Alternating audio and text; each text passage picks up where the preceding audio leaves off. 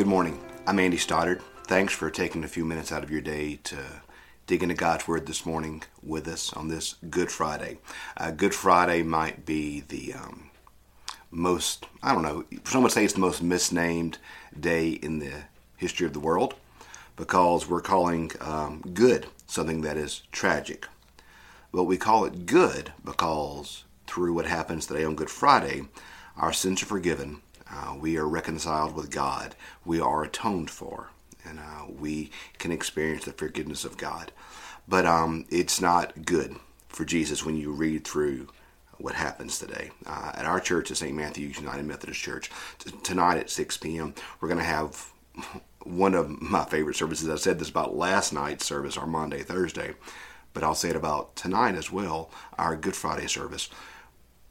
It's a powerful service where we do something called Tenebrae, where we read through the accounts of Jesus' last few hours and moments, and then we have a lot of use of light and things like that, and it's very powerful. And so if you're in the Jackson metro area, I would invite you to come worship with us tonight at St. Matthew's, or find a local church wherever you live.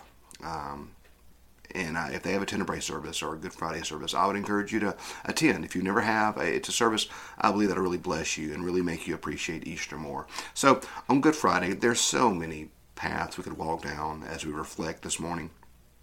So many places we could go. We could talk about where Jesus starts off by saying, my God, why have you forsaken me?" which we hear as a cry of defeat because it's a cry of anguish. When you actually read that verse, you see he's quoting Psalm 22. Then if you go back and read Psalm 22, you'll see that Psalm 22 is actually a psalm of victory. So what we hear as a defeat for Jesus when he says, my God, why have you forsaken me?" the original hearers of the quote, the original readers of the text, would understand that Jesus was quoting Psalm 22, which is actually a psalm of God's victory and God's power and God's salvation. So we see that the cross, while it looks tragic, while it was tragic for Jesus to go through, actually is the ultimate means of defeating the effect of sin. The Bible's full of things that are corrected.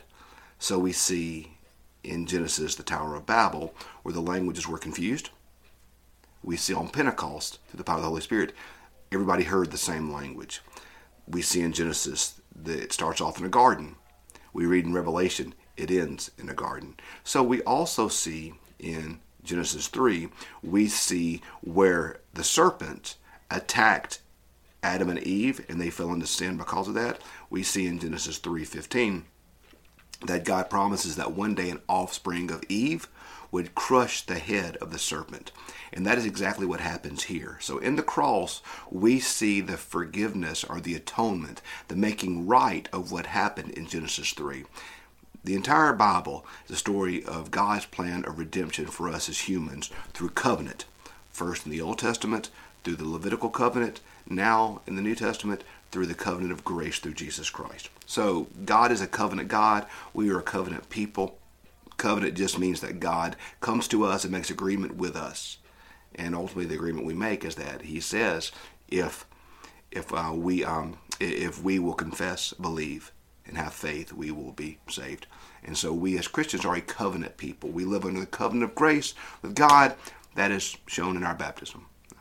So to chase a rabbit here, that's why just as the Jews circumcised children to show they were part of the covenant community, we United Methodist, as well as other traditions, that's why we baptize infants, to show they are part of the covenant community, that one day they must then accept that covenant for themselves through their confirmation or through their profession of faith. So anyway, you didn't come to today for a baptism conversation, but hey, you've got a Methodist preacher. I'm going to talk about baptism a little bit.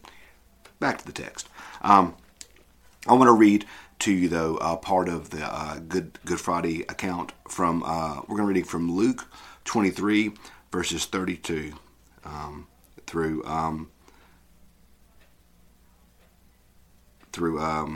38. Sorry, I got a little confused looking at my Bible this morning. I use my small Bible for these reflections, and my eyesight's not as good as it used to be. 2 others who were criminals were led to be put to death with him. They came to the place that is called the Skull. They crucified Jesus with the criminals, one on his right and one on his left. Then Jesus said, "Father, forgive them, for they do not know what they were doing." And they cast lots to divide his clothing. And the people stood, watching. But the leaders scoffed at him, saying, He saved others. Let him save himself if he is the Messiah of God, his chosen one.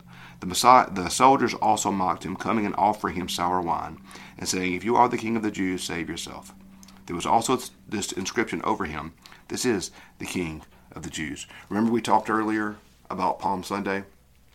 How being a king in that concept meant a certain type of thing. They were expecting an earthly king to come and throw off Rome. And so what they now see, Jesus being crucified, they see that as ultimately saying that he isn't king. Because remember, they were looking for the wrong thing. What we as Christians see as ultimately his greatest triumph, the cross and then in the empty grave, for the people watching, the religious leaders, the Romans, they saw this not as triumph, but as failure. Because you say you're a king, yet you can't even save yourself. You say you're a king, yet you can't even save yourself. So we as Christians understand that what we see as power and greatness is actually that of service and of love. And if we seek after the earthly means of power, we're actually giving into the way of the world, which is the exact opposite way of what Christ was doing here. Because this is why the passage I wanted to highlight, though, is where he says this, 34. Father, forgive them, for they know not what they're doing. I think that right there is the ultimate sign of God's love for us, the ultimate sign of God's redemption for us. Because in that, Jesus is looking upon those who are piercing his hands, piercing his feet, mocking him, spitting at him, degrading him. And he says, Father, forgive them. They know not what they do. That's ultimately what sin does to us, is that sin blinds us from reality. So, what is reality? We see reality with Jesus is love and forgiveness and grace. Well, the world blinds us to that. And the world makes us think that reality, or what matters, is power and wealth and privilege and these type of things. And Jesus knows that these things of the world, they will lead to death. Service, grace, mercy, following Christ, that leads to life. But it looks out of step, doesn't it? It looks out of step. Forgiveness always looks out of step. Restoration always looks out of step. The way of Christ always looks out of step.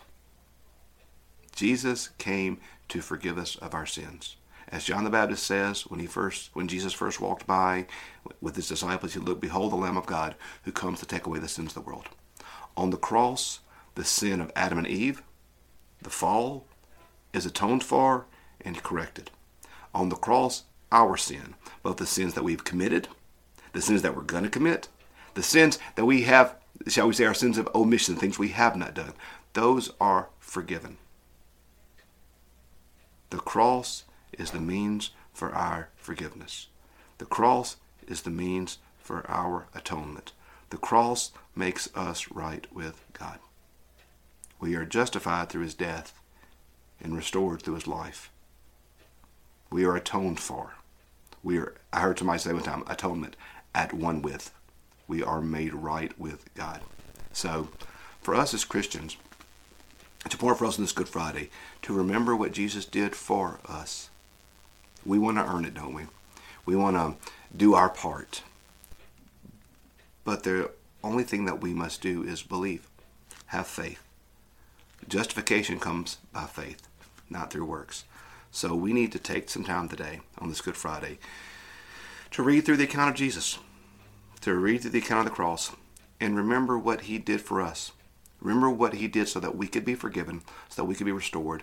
And then when we understand that, we live our life not seeking to earn this grace, seeking to earn this forgiveness. We live our lives as a thank you. We live this life as a response to what God has done.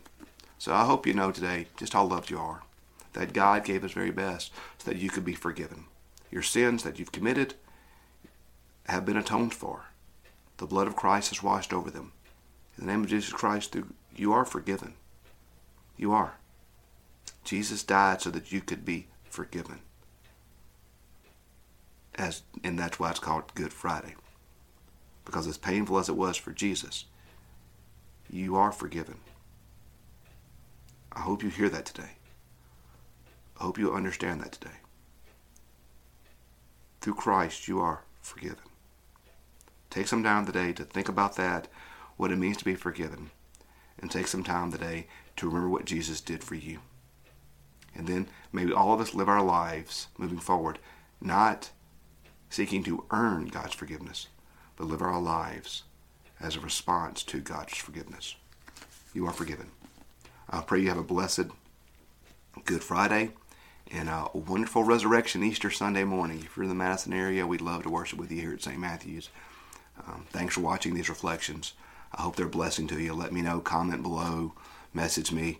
I hope these are a blessing to you, and we'll be back Monday with a new reflection. So thanks for watching. Thanks for podcasting.